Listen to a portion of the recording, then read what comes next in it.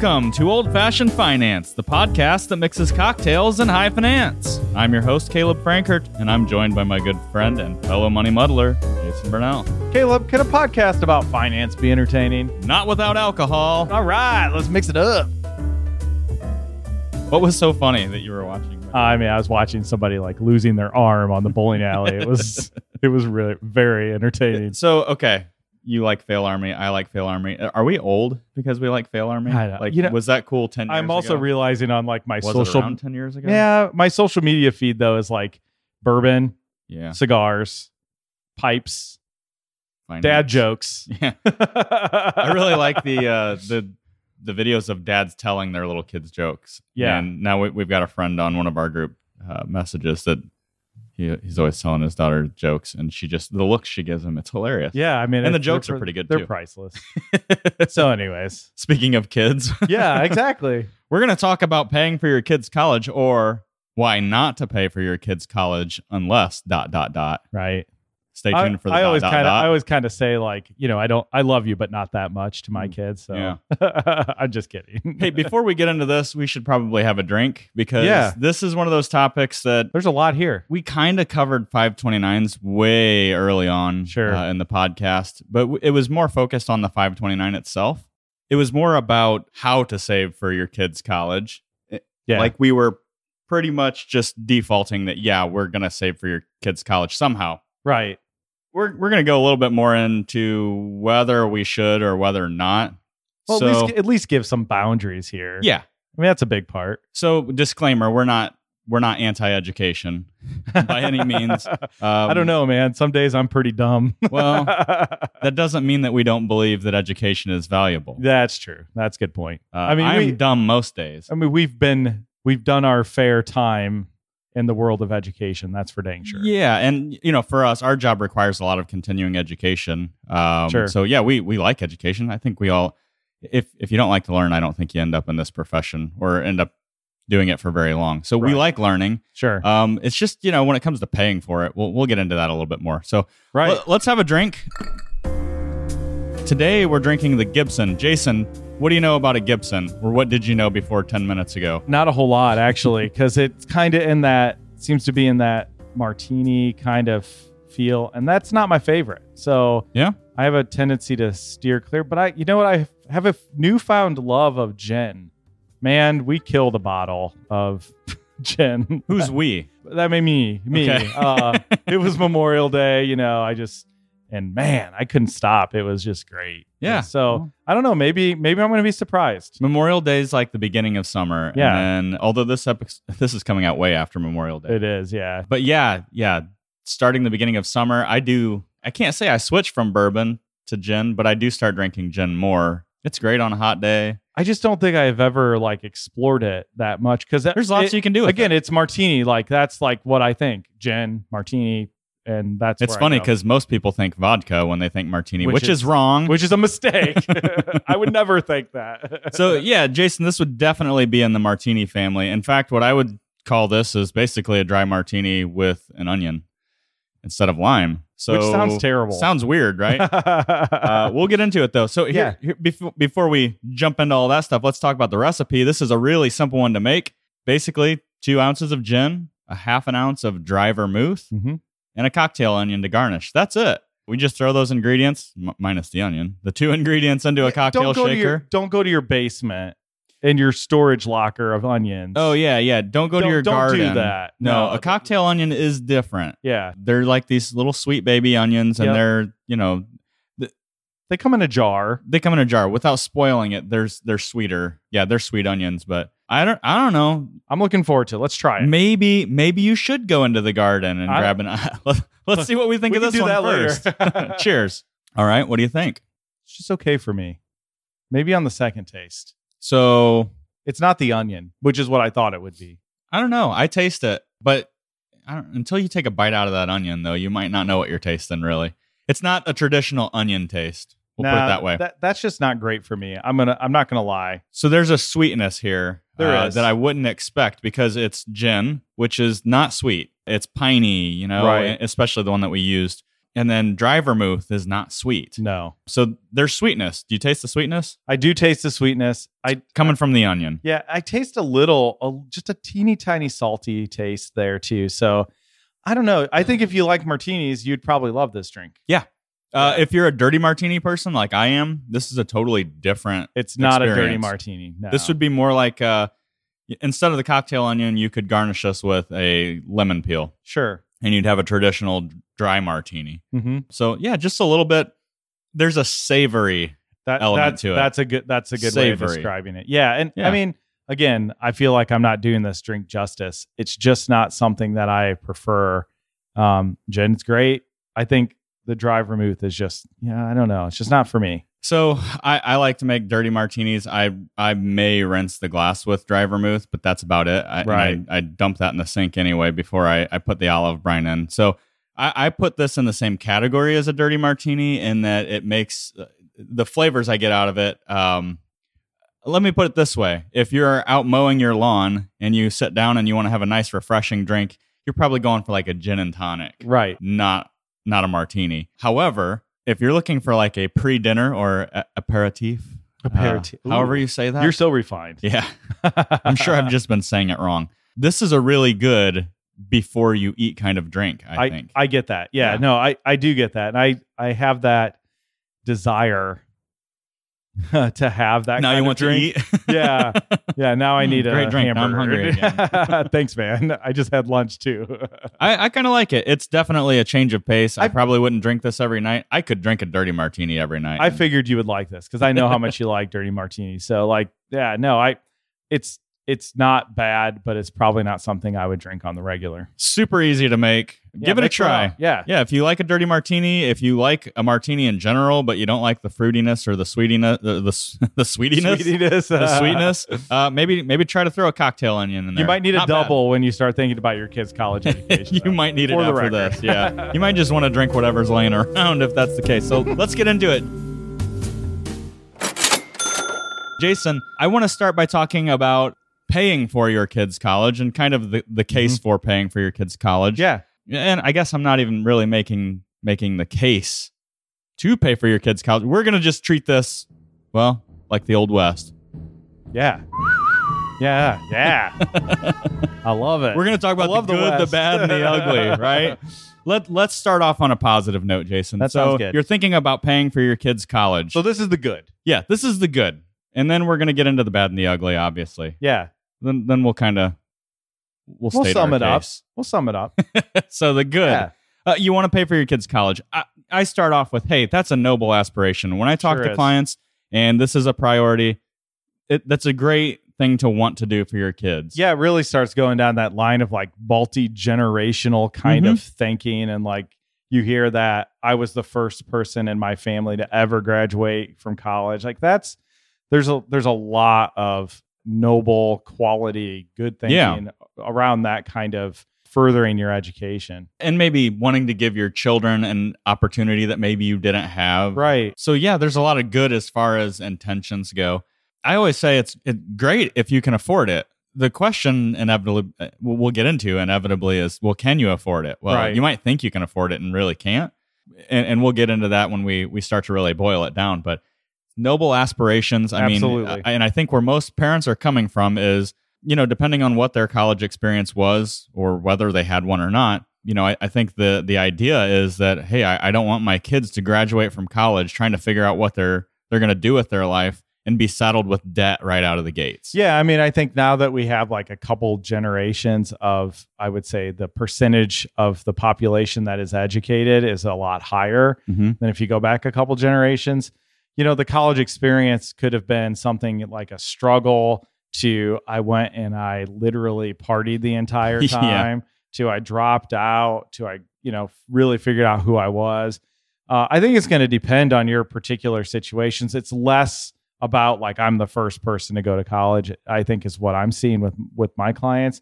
But yeah, I mean, I think education, generally speaking, is a really good thing in the family tree. So yeah. Well, and education is a good thing. How you get it is debatable, I guess, or what. Which is coming up more. Absolutely. And it should. Yeah. And long overdue, I think, for the college, the industry. Yeah. Yeah, because that's what it is. I mean, I can say this for my family. I mean, my parents just straight up had the assumption that if you didn't want to be a loser in life, you had to go to college. And that's just not true today. I don't know if it was our generation, Jason, but I think that we might have been the first generation that was basically told in high school, look, if you don't go to college, forget it. You're not gonna make it. Right. Yeah. I mean, it's like, no thanks. I mean, I just don't think that's the case anymore. And I think the aspiration of wanting to have your children educated is really important. I don't want them to go to college, figure out that they want to be,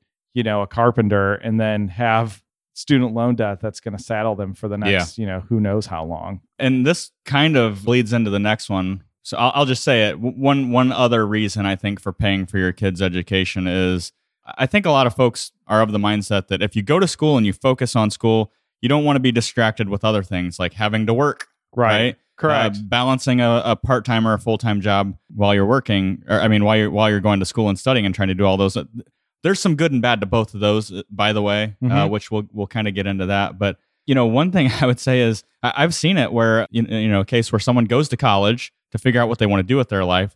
They get a job in college and find out, oh wow, hey, I kind of hit the lottery. I actually got into an industry or a business or a company that I really like and I want to stick with. Right. Maybe you find what you want to do while you're trying to pay for college. So, I mean, there's some good and bad to that. But I think that the mindset is I want my kid to go to school. I want them to get a valuable education, be marketable.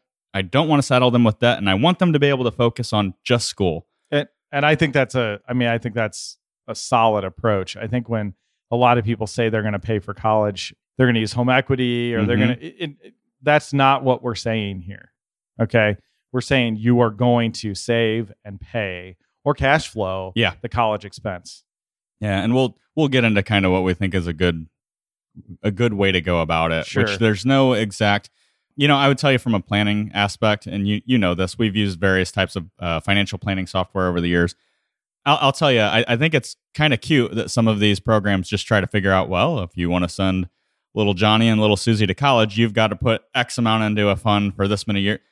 That's hogwash, man, because it is. There's not a real good way to predict what you're going to have to put away. The funny thing about it is the numbers they spit out are usually so unrealistic. It's like, well, if you're willing to sacrifice all of your other financial goals, exactly, you could send your kids to school. And that's just simply not true.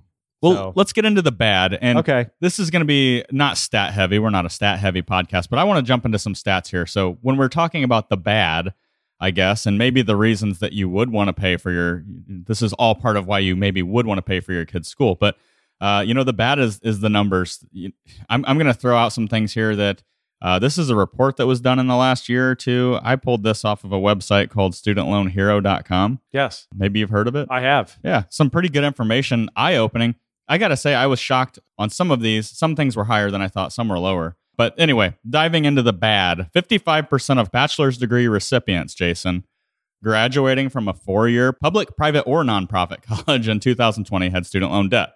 So 55% graduating with a bachelor's, student loan debt. So most students have debt. So I thought this was lower than what That's lower than I thought it would 55% sounds like it's a little over half, which I would have thought it was more, quite honestly. This is a number that also is a little bit lower. Now, when you're coming out of school and you've got this to pay back, it's not a small number, but the average debt of a graduate was about $28,400 in 2020, which was actually a small decrease from the prior year. So is that actually a graduate?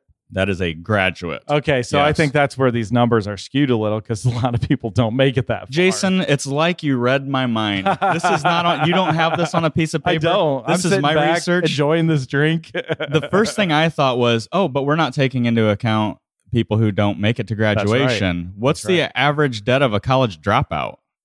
I mean, that sounds bad, but I bet it's close to the same number. I was surprised that it's lower. It still is about $10,000 though. I mean, that's a lot. That's student loans, no degree, average of $10,000. Wow. Okay. Let's see here. 48% of borrowers who attended for-profit colleges default within 12 years. Wow. Compared to only 12% of public colleges and 14% of nonprofit college attendees. Yeah, that's probably getting propped by government loans, I'm assuming. Well, we're talking private education here, private Right. universities, not universities, private colleges, right? Yeah. And we live in a town with a private college here, Sure do. and the cost is a little bit outrageous. And you sit back and go, why am I paying so much more to go to this private college? That's right. It's quite frankly, it's more expensive. And the default numbers it's 4 times. Right. It's 4 times the default number. So, when you're looking for a school and you're looking at, is it manageable to pay for my kid's college? I think there's become a really weird mentality that not only have we gotten to, well, if you don't go to school, you're not going to amount to anything. But now it's like, if you don't go to a private elite school, you're not going to amount to anything. If you just go to 4 years public state school. I got to tell you this, that pedigree, I mean, I hire people on a regular basis, right? Don't even look, right? I don't even care. More about it is, it's really, can you finish? Mm-hmm. Can I start something, be determined? And, pedigree doesn't matter. If you want a Harvard freaking sweatshirt, get online and buy one, okay? Because it'll be a lot cheaper than trying to go to a school with what's seen or viewed in the public. Yeah. Again, people that don't really matter, okay, to your life. Hey, I can't cite a specific study here, but I have read studies that show applicants with those Ivy League or really prestigious colleges, that they've graduated from, whatever, are not getting interviews because a lot of employers think they're not going to want to work for what I'm willing to pay. I think it depends on the job that you're after. If you're going after something that's like, I want to be in the most prestigious law firm in Chicago or work my way up through a big account. I get it. Okay. Yeah. I understand. But most jobs don't require that pedigree. Yeah. So, okay. Here's one where it's going to really hit at home if you're thinking about or not financing, but if you're thinking about paying for your kids' education, it involves financing. Mm-hmm. 90% of undergraduates and 63% of graduates have loans that were co-signed by someone else in 2020 and 2021. Mom or dad, right? Who else would be co-signing? That's mom nuts. Or dad. That's a lot. It's 90%. 90% of Holy undergrads. Moly. 63% of graduates. So guys, school. This means that this is going to show up on your credit bureau, right? Like you're going to go to try to get a cell phone and they're going to pull your credit and it's going to be there. Well, here's the other thing to consider. Most of those are private loans, by the way. Okay. They're not Fed loans. That's also surprising. It is. And the average interest rate on those loans, and this is in 2019, Jason, the average interest rate on those co-signed private loans were 10.2%. Holy moly. Yeah. Our interest rates going up or down? They're going up. Yeah. And going up. I mean, that's really, really surprising. And I mean, again, this is going to put, if you're going to finance, this is going to put your personal financial situation kind of in a spot. All right. So good lead into the ugly, Jason. Wow. I just took a bite of that cocktail onion. I'm not going to do it now based on your reaction. Woo. No, it's good. It's really sweet, actually. You can tell it's an onion for sure, but I like that. Okay. Anyway, on to the ugly. So you're paying for your kids' school, right? You might be helping them with financing. You might be sacrificing some of your goals. Let's talk about the ugly. What are we talking about really here? The first thing I have written down is we're probably looking at delaying retirement, Jason. If you're not balancing retirement with college savings for a long period of time, you're gonna work longer. Well, and when I say delay retirement, what do I mean? I don't mean that you make the conscious decision that, well, I'm going to have to work for another 4 years because Johnny's going to school. Sometimes that is the case, but a lot of times it's in a way that we don't even realize we're delaying retirement without knowing it, in the fact that we're probably making lower contributions to our retirement plans. Absolutely. We're making lower contributions to our debt, right? To knock that down and put ourselves in a position where we're more likely to retire. Yeah, you're taking your budget and you're like using a roller pin over the whole thing. You're spreading your money out. It's thinner. It's not as effective. You don't reach your goals just as quick as you want. Yeah. And we know that the more you contribute earlier on, the better. So delaying that is just going to continue. It's going to be, it's going to delay more than what you think in most cases. And let's talk about ultimately what that ends up looking like, Jason, is you sacrifice your own financial freedom to set your kids up well. And again, noble. All right. But if we're really thinking about the kids, what do we often see? Parents who are not set up for retirement, maybe they're retiring now with debt.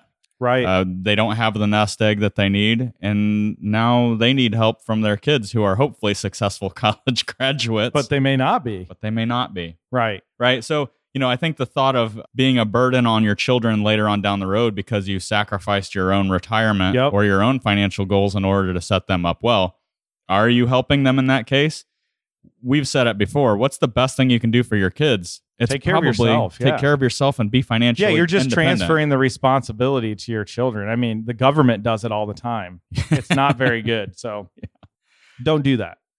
In a nutshell, Jason, I guess, would you add anything to the ugly? No, I think that's good. I mean, really there is just make sure it's the real ugly things that I think happen are like picking really expensive colleges and assuming it has to happen. I think we kind of touched on that. So. All right. Well, there you have it. The good, the bad, and the ugly of paying for your kids' school. Let's go on. Let's build our case a little bit, Jason, because I think if you've been listening to this show for 20 minutes, you probably have an idea of how we feel about paying for your kids' school. We're gonna get into when it does make sense, but before we do, let's talk about the case for student responsibility in this whole situation. Responsibility? I know, right? So we just talked about it. The big point, I think, is you got to think about your own retirement. You got to think about your own financial freedom, which check those boxes. Does trickle down to your kids. Sure does. Here's the other thing, and this is more of it's hard to quantify this, but whenever I talk to folks about their kids who are in school or about their college experience, I can tap on my own college experience. People that know me know that, I gave up some scholarships right out of high school because I wanted to play in a rock band instead, and I wanted to see how far it would go. Like 99.9% of people who do that, it didn't go where I wanted it to go, but I wanted to see. So when I went back to school, by the way, I have to actually clarify, I did go one semester on scholarship and didn't pay anything. Right. I didn't want to be there, right? I wanted to play music. I didn't take it very seriously. Right. So whenever the dream had run its course, right, and I wanted to start a family and I wanted to provide for that family, and I realized I probably need to go get some edumacation, right? Right. I was paying for it. And I can tell you, I took it a lot more seriously. I was the kid who, when the teacher was like, hey, I'm going to let you guys out 20 minutes early today. I'm like, no, sir, I paid for that 20 minutes. I want to hear what you have to say. The idea there is students actually take, I think, education more seriously with some skin in the game. Yeah. I mean, when they have those, late nights, waiting tables, earning tips, and they're going to turn around and, pay $3,000 for books, they're going to do a lot more when it comes to their schoolwork. And I had the exact same experience. I was lucky enough to have tuition scholarships, but I still worked. At one point, 3 jobs. I mean, it was like whatever it takes to stay away from student loans at that particular moment. I think the mindset of being able to send your kids to school and they're only focusing on school and not work, I understand it. And yes, working and waiting tables and doing all that stuff was time that you weren't studying. But let's be honest. That's also time that you weren't partying. I mean, I was invested. I mean, and I wasn't partying because I didn't have time. And not to say that kids shouldn't have fun. I mean, I might have went on the extreme, but I like the skin in the game idea. I think you just have to balance it with, parents' contributions and make sure that, maybe it's a 50-50 cut, on certain expenses or... We got to make sure that your contribution fits into your overall financial plan, I think. That's right. And so having some skin in the game, even if you can pay for your kids' school, I think is very smart, because you end up, they're going to, while they're preparing for their career, right, learn things that are very important as far as your career goes, like responsibility, work ethic, the value of money. They're there to learn about their career, right? Yeah. If they're working and paying, they're getting a good dose of real life. That's right. And I think a lot of times in the college selection process, you go and pick out the college. Like you do it like a lot of people buy cars. Yeah. They go out and they find the car they like. They go out and find the college they like. They're like, oh, right. And then they're like, we're going to figure out how to pay for that. Yeah. Don't do it that way. Yeah. You need to look at your budget and say, we can swing $5,000. We can swing $10,000.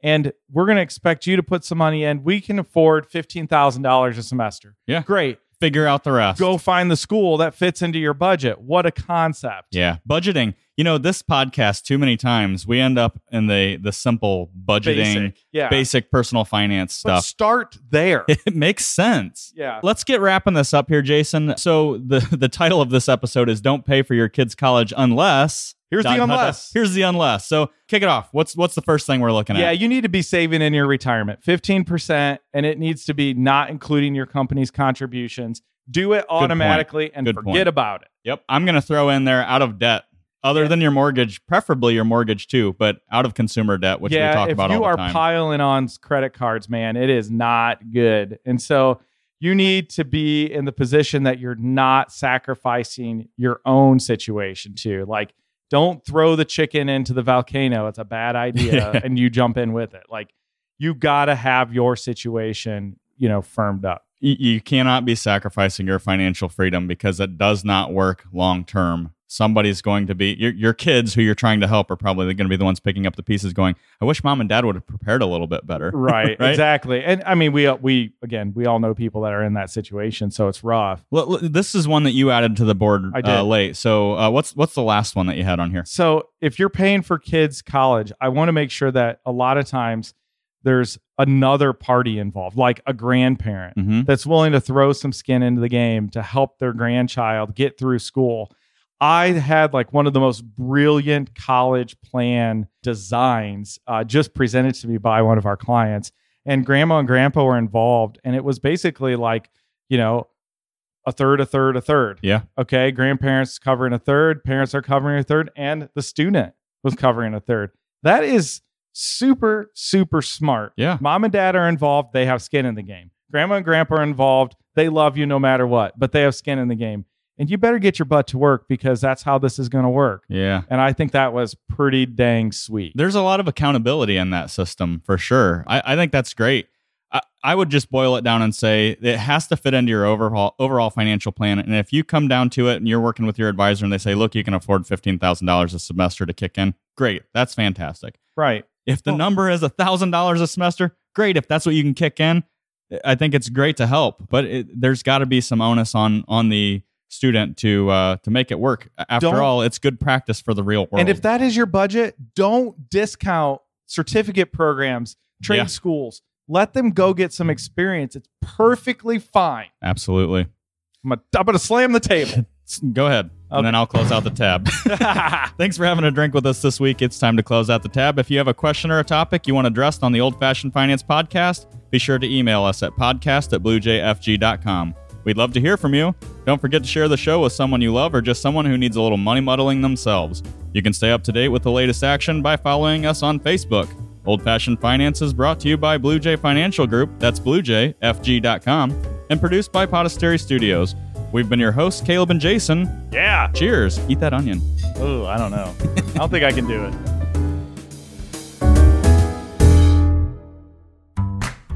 Blue Jay Financial Group, LLC. Blue Jay is a registered investment advisor registered with the state of Ohio. Registration does not imply a certain level of skill or training. The presence of this advertisement on this podcast shall not be directly or indirectly interpreted as a solicitation of investment advisory services to persons of another jurisdiction unless otherwise permitted by statute. Follow-up or individualized responses to a consumer in a particular state by Blue Jay and the rendering of personalized investment advice for compensation shall not be made without first complying with jurisdiction requirements or pursuant an applicable state exemption. All verbal and written consent on this presentation is for information purposes only. Opinions expressed herein are solely those of Blue Jay unless otherwise specifically cited. Material presented is believed to be from reliable sources, and no representations are made by our firm as to other parties' informational accuracy or completeness. All information or ideas provided should be discussed in detail with an advisor, accountant, or legal counsel prior to implementation.